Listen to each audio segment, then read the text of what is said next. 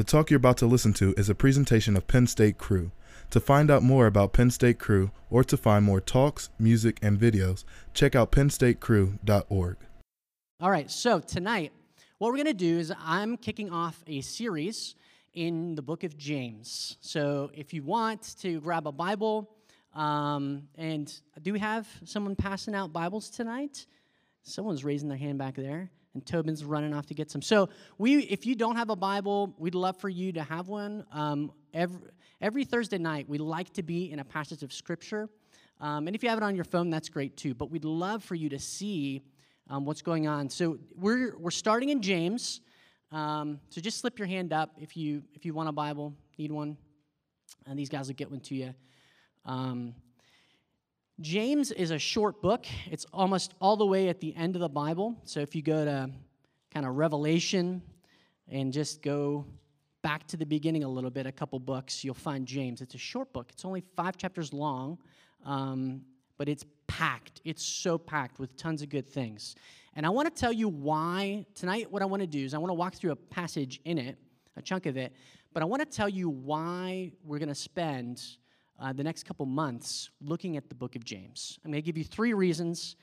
First is the book of James is written to a group of people who struggle with the same things that you and I struggle with. We'll unpack that a little bit. We deal with some of the same issues that they do.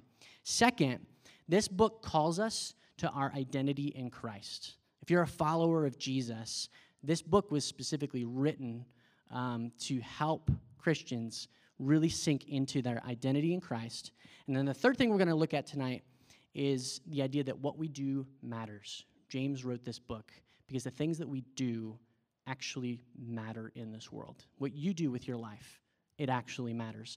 So that's what we're going to unpack tonight. We're going to start off with verse 1, and then we're going to skip down, which is kind of odd, but that's what we're going to do. So the first verse says this. James starts off, James, a bondservant of God and of the Lord Jesus Christ, to the 12 tribes who are dispersed abroad, greetings.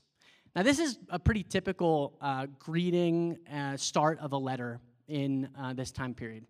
It just tells you who the author is and who they're writing to. And so I want to take a little time, if we're going to spend like months reading this, who's the guy who wrote this, right? And who's he writing to before you jump in. So James is the brother of Jesus. So imagine for a second, if you have siblings, right? Imagine you had a sibling who was Jesus and what that would have been like growing up, right? Older brother Jesus. Yeah. It's probably kind of annoying to have Jesus as a brother, right? Why can't you be more like Jesus? Why don't you pick up your toys like Jesus? Why don't you obey me like Jesus, right? Like just knock it off already, you know? I could just imagine, right? Because Jesus does everything right. Except that one time, you know, when they left Jerusalem and Jesus is left behind and the parents are actually a little pissed. They come back, they're like, what are you doing? Why'd you stay? I bet if I was James, I would have held on to that one. The one time parents were mad at Jesus.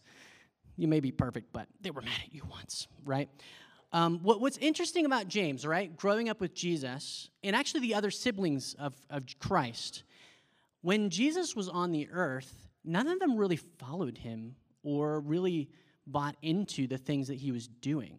You kind of get the picture there's not a whole lot written, but the picture you get from the family, his brothers, and I don't know if he had sisters, but his siblings, is that the idea that you get is that they were kind of almost a little antagonistic. Hey, you're hanging out with this crowd. You need to be with your family, right?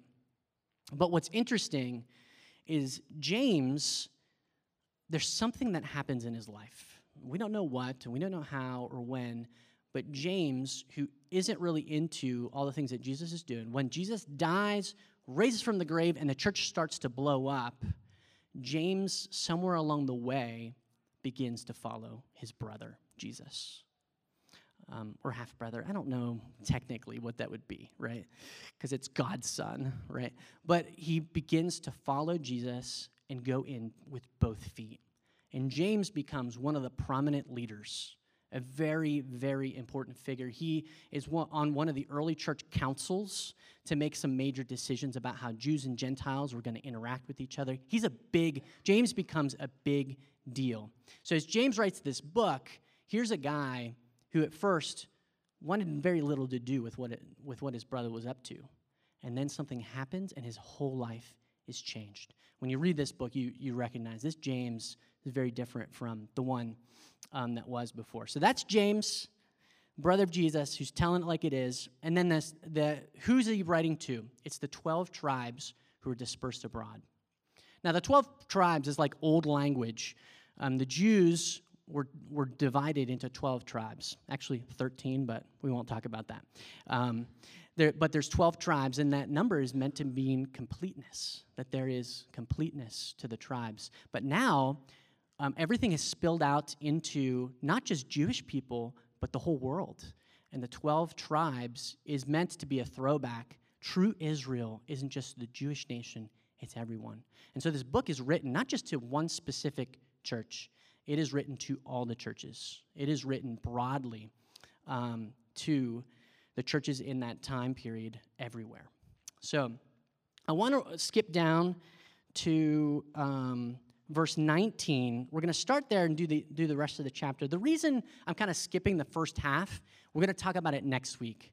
The thing about this section I'm going to be reading, or we're going to be looking at tonight, is it's almost like the thumbnail sketch, the intro to the whole book. And what I want to give you are some category things as we look at this book, just to help us get our minds around it.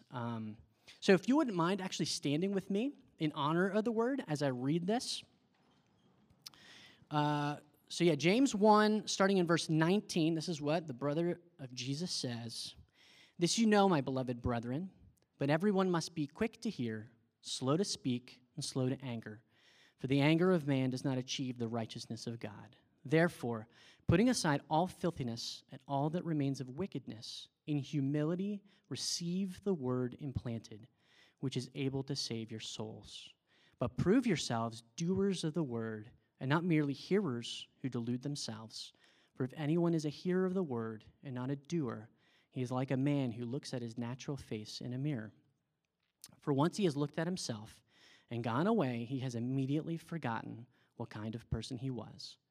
But one who looks intently at the perfect law, the law of liberty, and abides by it, not having become a forgetful hearer, but an effectual doer, this man will be blessed in what he does.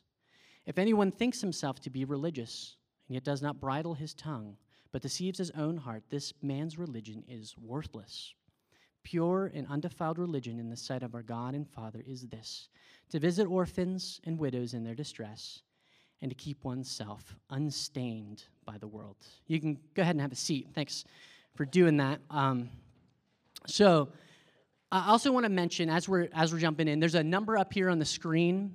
If you have a question about anything I'm talking about, the passage we're looking at, or something off the wall about James, I may not know the answer, but I'd love to engage with you. So if there is something that you're curious about or want to know about, text that in, and I will attempt to answer it at the end.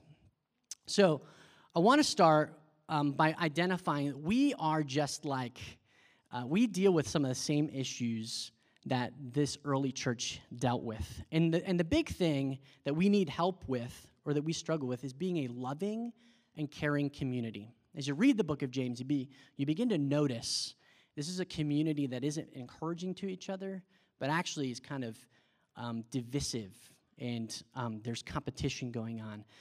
Let me read verses 19 and 20 again. But everyone must be quick to hear, slow to speak, and slow to anger, for the anger of man does not achieve the righteousness of God. Quick to hear, slow to speak. Doesn't our culture need that right now? Quick to hear, slow to speak.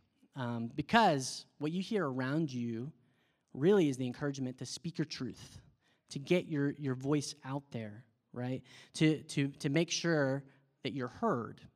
So the culture around us is all geared, and there's something good about that, right? But there's also something negative. If we're all shouting, we're all getting our voice out there and not listening to each other, right? Not paying attention to what someone else is saying, that creates havoc. Little patience, right? We live in a culture that has very little patience. We flip this around, right? We're the opposite. We are quick to speak, and we're slow to listen. We're the other way around. You might have seen Greta Thunberg, her quote, but I wanted to show you this just as an illustration. She spoke at a conference, and I don't know where you stand, and I'm not trying to make a political statement, but this quote, "You've stolen my dreams and my childhood," was lifted out of context, and people were making all kinds of assumptions about what she meant about that, and made all kinds of assessments about that. And this happens in our world all the time. Some soundbite gets lifted, and it's wrong. And when it's read out of context, it sounds like it's saying one thing, but actually it's saying something completely different. They've left out a very important phrase that happens right after this, and you could totally reorient what is being said by that. And I'm not even going to tell you. You got to go look up yourself, what that is. Maybe you already know because you listened to her. And again, that's our world today. We actually get afraid, and I know people who get afraid of even saying certain things because they're taken out of context, right? There's a certain soundbite. No, that's not what I meant. Actually, could you listen to what I'm saying? You actually live in a culture where we are being, on some ways, nervous about being offensive, mainly because others are not quick to hear, right? We're quick to speak, it's quick to do those things. We need to hear this, right? Not only that, he speaks about anger, slow to anger, because anger of man does not achieve righteousness.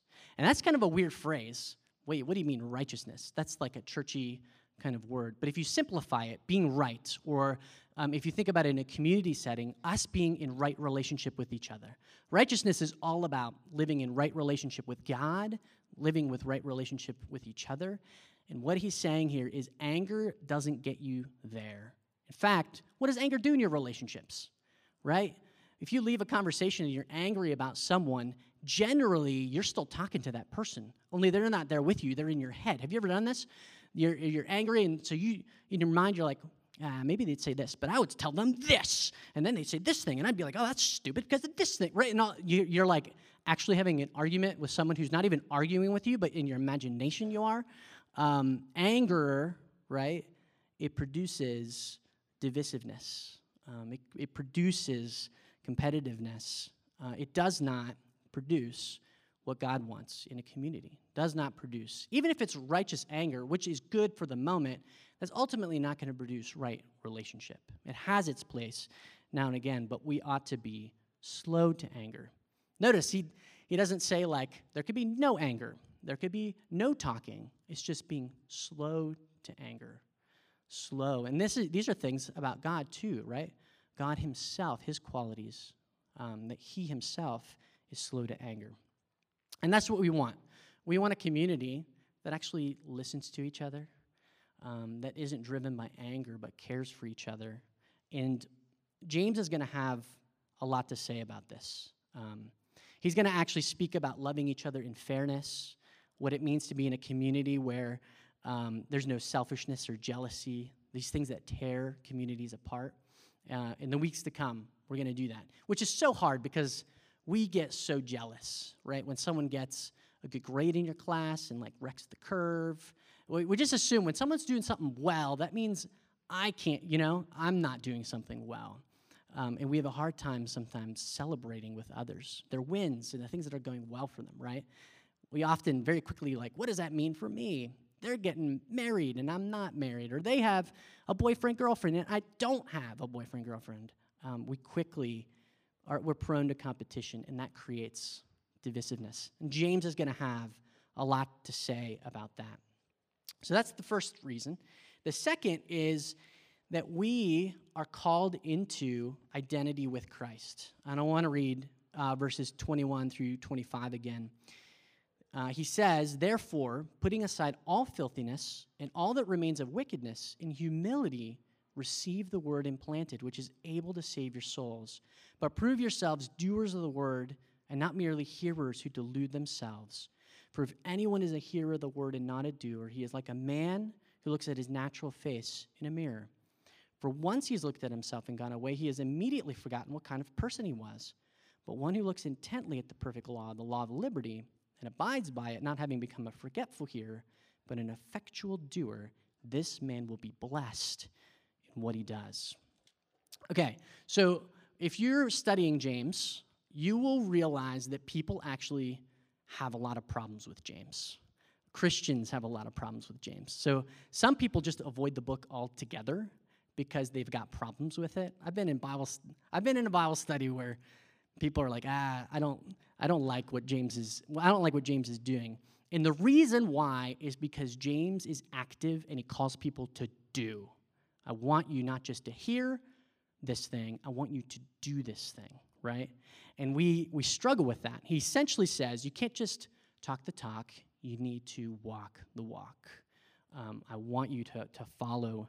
And the reason that people get all kind of agitated is because people are trying to protect the gospel, the good news of Jesus. And the message of James may just be too much out there in the doing to almost self-destruct the gospel. Martin Luther, who was he's like the superstar of Protestantism, right? He's the one who wrecked all the bad corruption in the time period of selling indulgences and the Protestant church kind of breaking off, and he's like this hero. Do you know what he said about this epistle?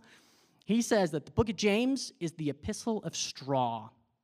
To be straw is not a good thing. It's weak. It's terrible. He says, for it has nothing of the nature of the gospel about it. So Martin Luther, right, was like, I love the books of the Bible, but James, that's a B-rated book. He doesn't like it, right? He struggled with it, and therefore also demoted it in many ways. He he's not alive anymore, did not consider James to be on the same level as Romans and Galatians and the gospel stories, right? He didn't know what to do with James. But he also, he throws in there, hey, if other people like it, that's cool. That's my paraphrase. But that's what he did. He's like, oh, it's fine. If you like it, that's great. I just don't like that it doesn't have the gospel in it. And I think it's important for us to keep that in mind as we read this, because James is working from an entirely different framework than you might expect. And the reason this is so important, every religion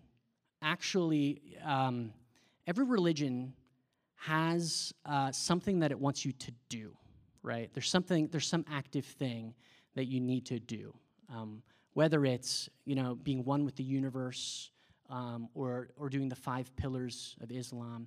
That there's something wrong in the world, and for the way for you to get right with the world again, or to get right with God, or to get right with the inner sense of who you are, is you have to do X, Y, Z. You have to accomplish this, or this, right? If you are in one of the world religions that believes in God, it would be you have to do something with your sins. You have to somehow be able to absolve those, work your way out of those.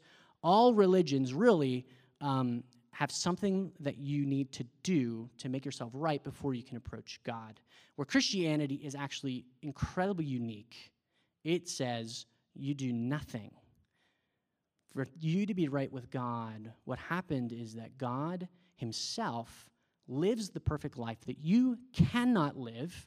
There's nothing you can do to get rid of your sins, but he lives that perfect life and dies the death that you and I deserve, and then you get his righteousness, and that's it, right? You get it. You believe in Jesus, and he just grants you all his good works. So think, James, the brother of Jesus, right? All those annoying good things that he was doing, right? All of a sudden, they're all his. As if he had done all those things. And everything he had ever done wrong, Jesus bore that on the cross. That's the uniqueness of the story. And this is what people want to protect with the gospel. You see that? They want to protect the gospel. They want to hold on to this. We don't want this to be lost. So what are we doing with a book that's telling you all these things you need to do, right? Because James is pretty active, want you to do things.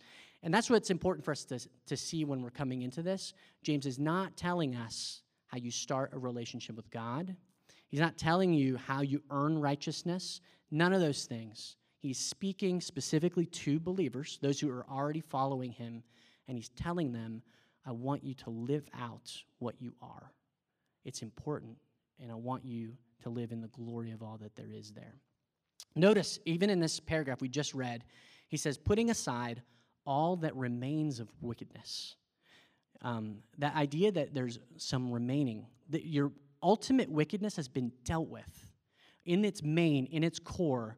When the disciples were sitting around and Jesus says, I want to wash your feet, right? Peter's like, oh, I want you to wash all of me, right? He's all excited. And I'm like, bathe all of me, not just my feet. And Jesus is like, are you kidding? Like, no, I'll just do your feet, right? You don't need to. You are already cleansed. But in daily walking, your feet still get dirty, right?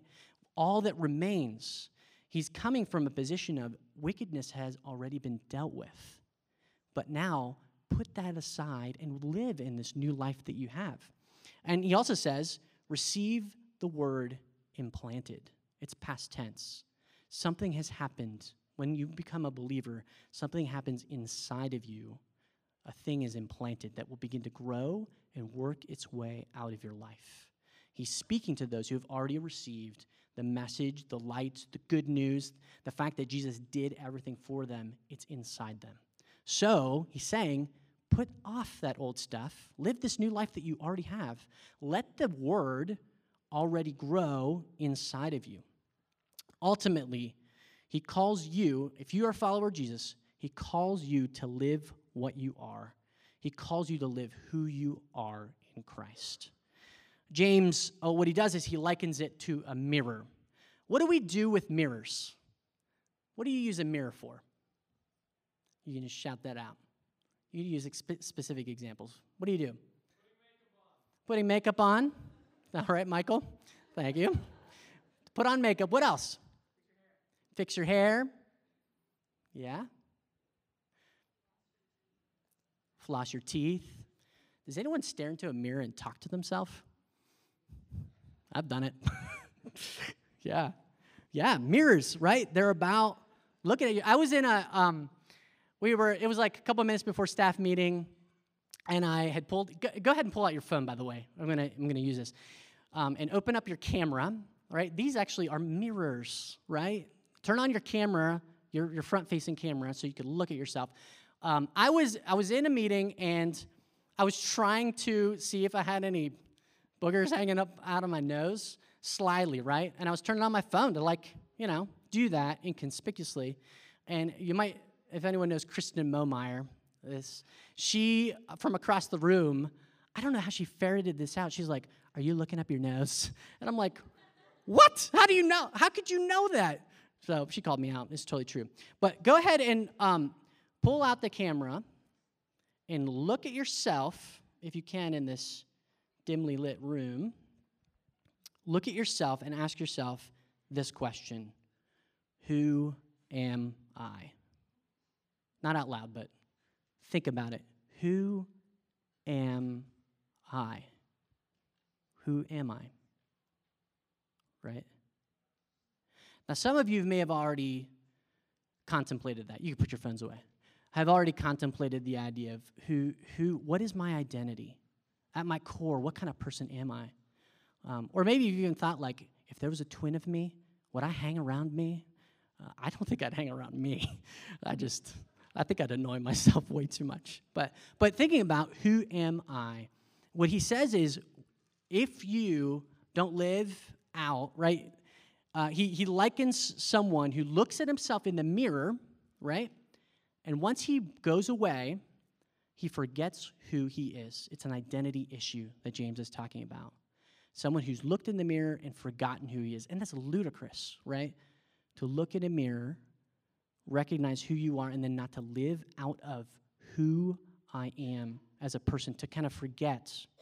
But the mirror in this is a metaphor, right? He's actually not talking about a mirror, because you can't look at a mirror to discover who you are, right?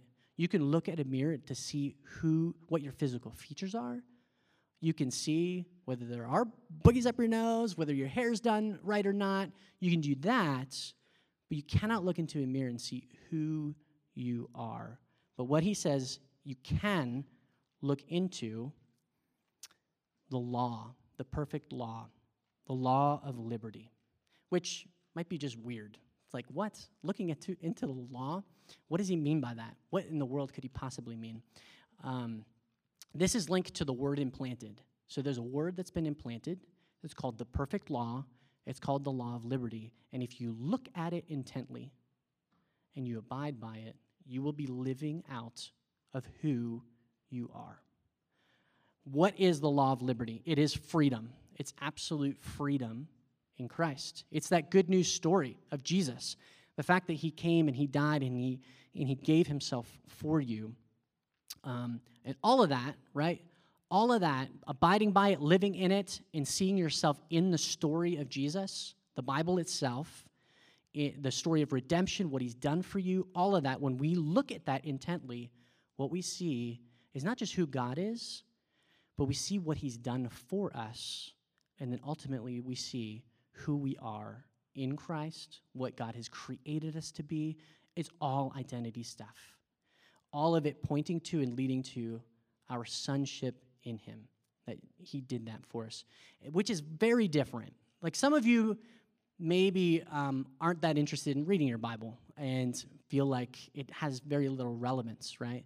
And if you look at the Bible as a book of like morality, hey, the things I should do, the things I shouldn't do, that's basically what the Bible is. Well, when you look at it, it's kind of demotivating, and it's not that, you're not that encouraged to read it. But if you look at it to see who you are, for it to reveal your identity, what God has done for you, then it's actually inspiring to read it, to look at it and say, what does God want me to see?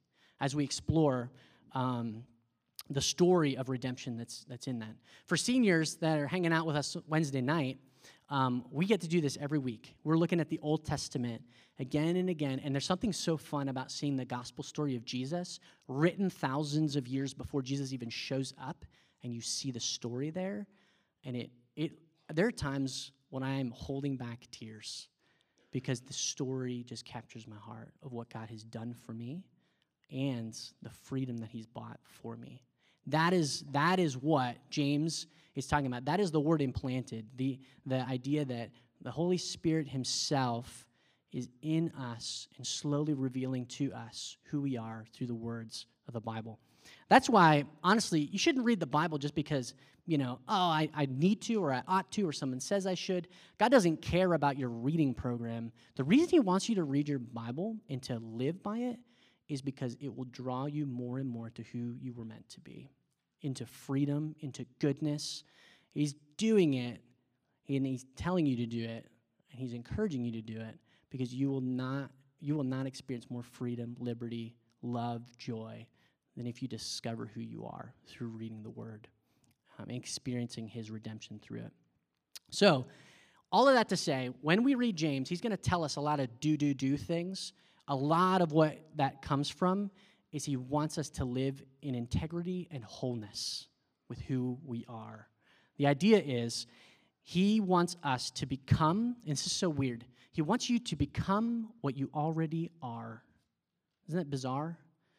In Christ, there's so many amazing things true about you, and what he's calling you to, want you to become what you already are. Okay, so then the third section of this is the last paragraph, verse 26 through 27. If anyone thinks himself to be religious and yet does not bridle his tongue, but deceives his own heart, this man's religion is worthless.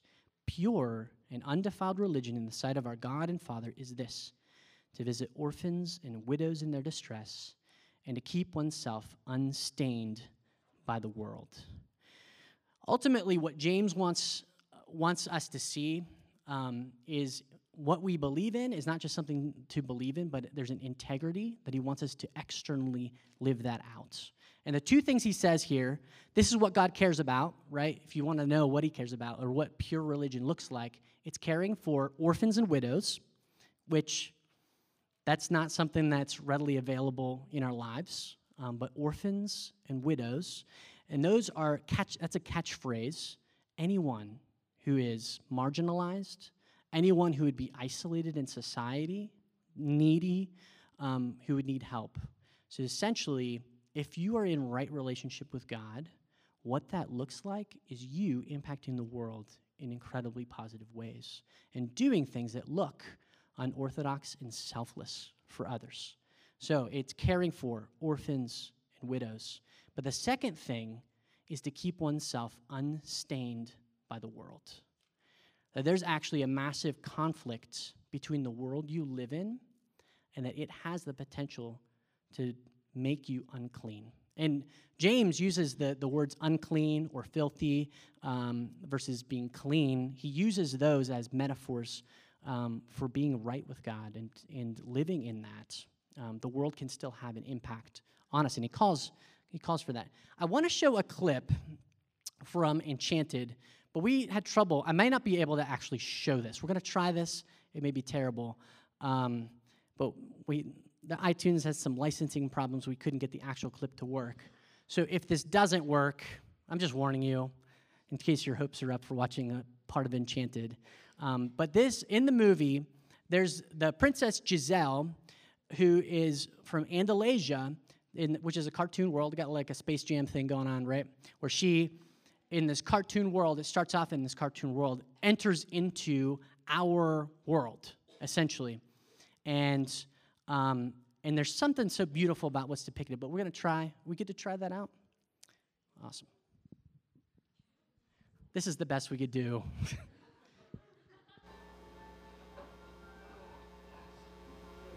Well, I have to say, I really think that went well. There's no reason. Let's be reasonable. Great.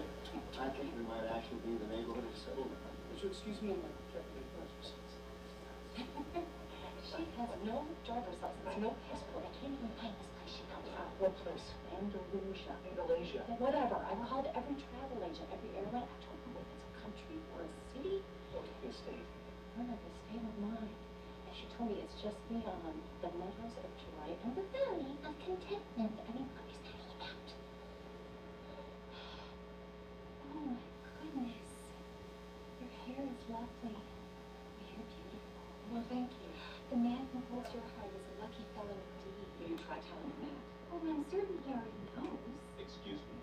Are you him? You are very lucky. I mean, just look at the way your eyes sparkle. It's no wonder you're in love. I got it. Excuse me, I'm sorry, Giselle. Please. It's not like that. We're not together anymore. I don't understand. We're getting a divorce. We're separated from each other, okay? Separating? Yeah. For how long? Forever. Forever and ever? Yes. Oh, no. Don't cry. Are you crying? No, she's not. I'm sorry, I can't help it. She actually cries. It's just so sad. What kind of an operation are you running? Phoebe, please, this is so unprofessional. Morning, Phoebe. How are you? It's good to... If you guys are trying to manipulate us, you can throw this whole deal out. What is going on here? Who's she? Friends. No, she's an acquaintance, actually. You're the one who made me put you on the case, and this is what I get for it. I walk in here and find everybody upset. Some girls crying like we're on Oprah. I'll take care of it. Oh, it's gonna be fine. What is wrong with you? Me? Yes, you, this whole Kumbaya with people routine. Those people are in real pain. Well, of course they're in pain. They're separated forever. They're married one day and the next they're not. What sort of awful place is this? That's reality. Well, I think I prefer to be in Andalusia. I think I prefer that too. Get in, please. All right. Yeah, sorry for the quality of that, but I think you get the idea, right? There is, well, first of all, who would want to be friends with Giselle? Okay. Who would be like, no, I do not want to be? Yeah, it would be so awkward, right? I'd be like, can you turn that down, please? That's just too much, right? Because she's so over the top and cheesy, and she's like dancing around, right? Everything is happy, right? So she comes from this fantasy world, and she looks at the real world, what he calls reality, right? And what's so incredible is when you see her interact with the world, there's two things that are very true about Giselle. One is her insane optimism, right? And everything is over the top happy. What she sees is more beauty than other people can see. When she comes over, she's like, your hair is so pretty. She has to like say it, right? So amazing. The scene opens, she's like staring at like the fish, and she's just, these fish are amazing, right? She sees beauty in the world on a deeper level, right? She sees that, and it inspires, right? It brightens up that woman's day when she, when she's like, oh yeah, my hair is pretty. I love hearing that.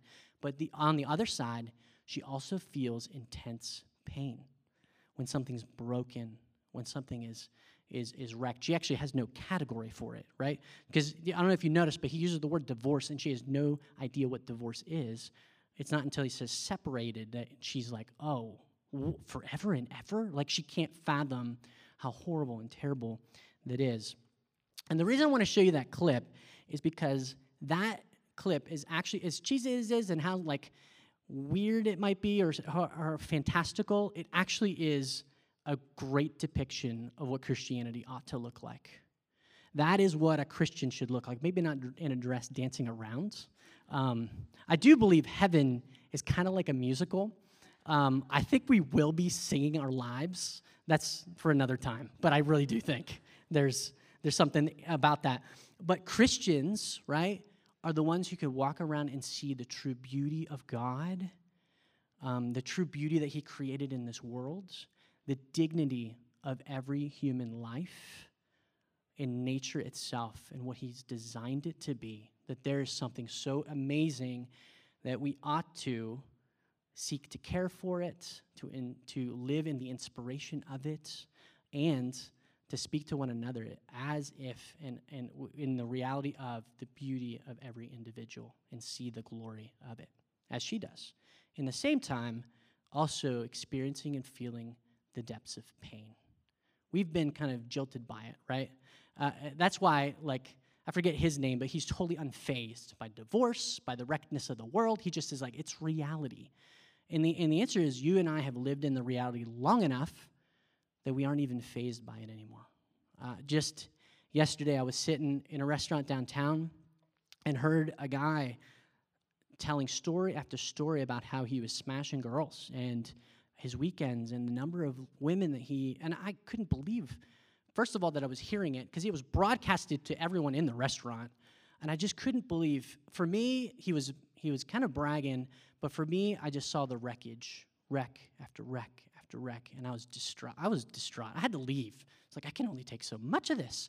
Not just his own life and where he was leading it, but also the trail of women that were being left behind.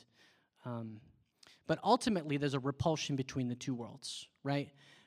She's from Andalusia, and she doesn't fit in the world.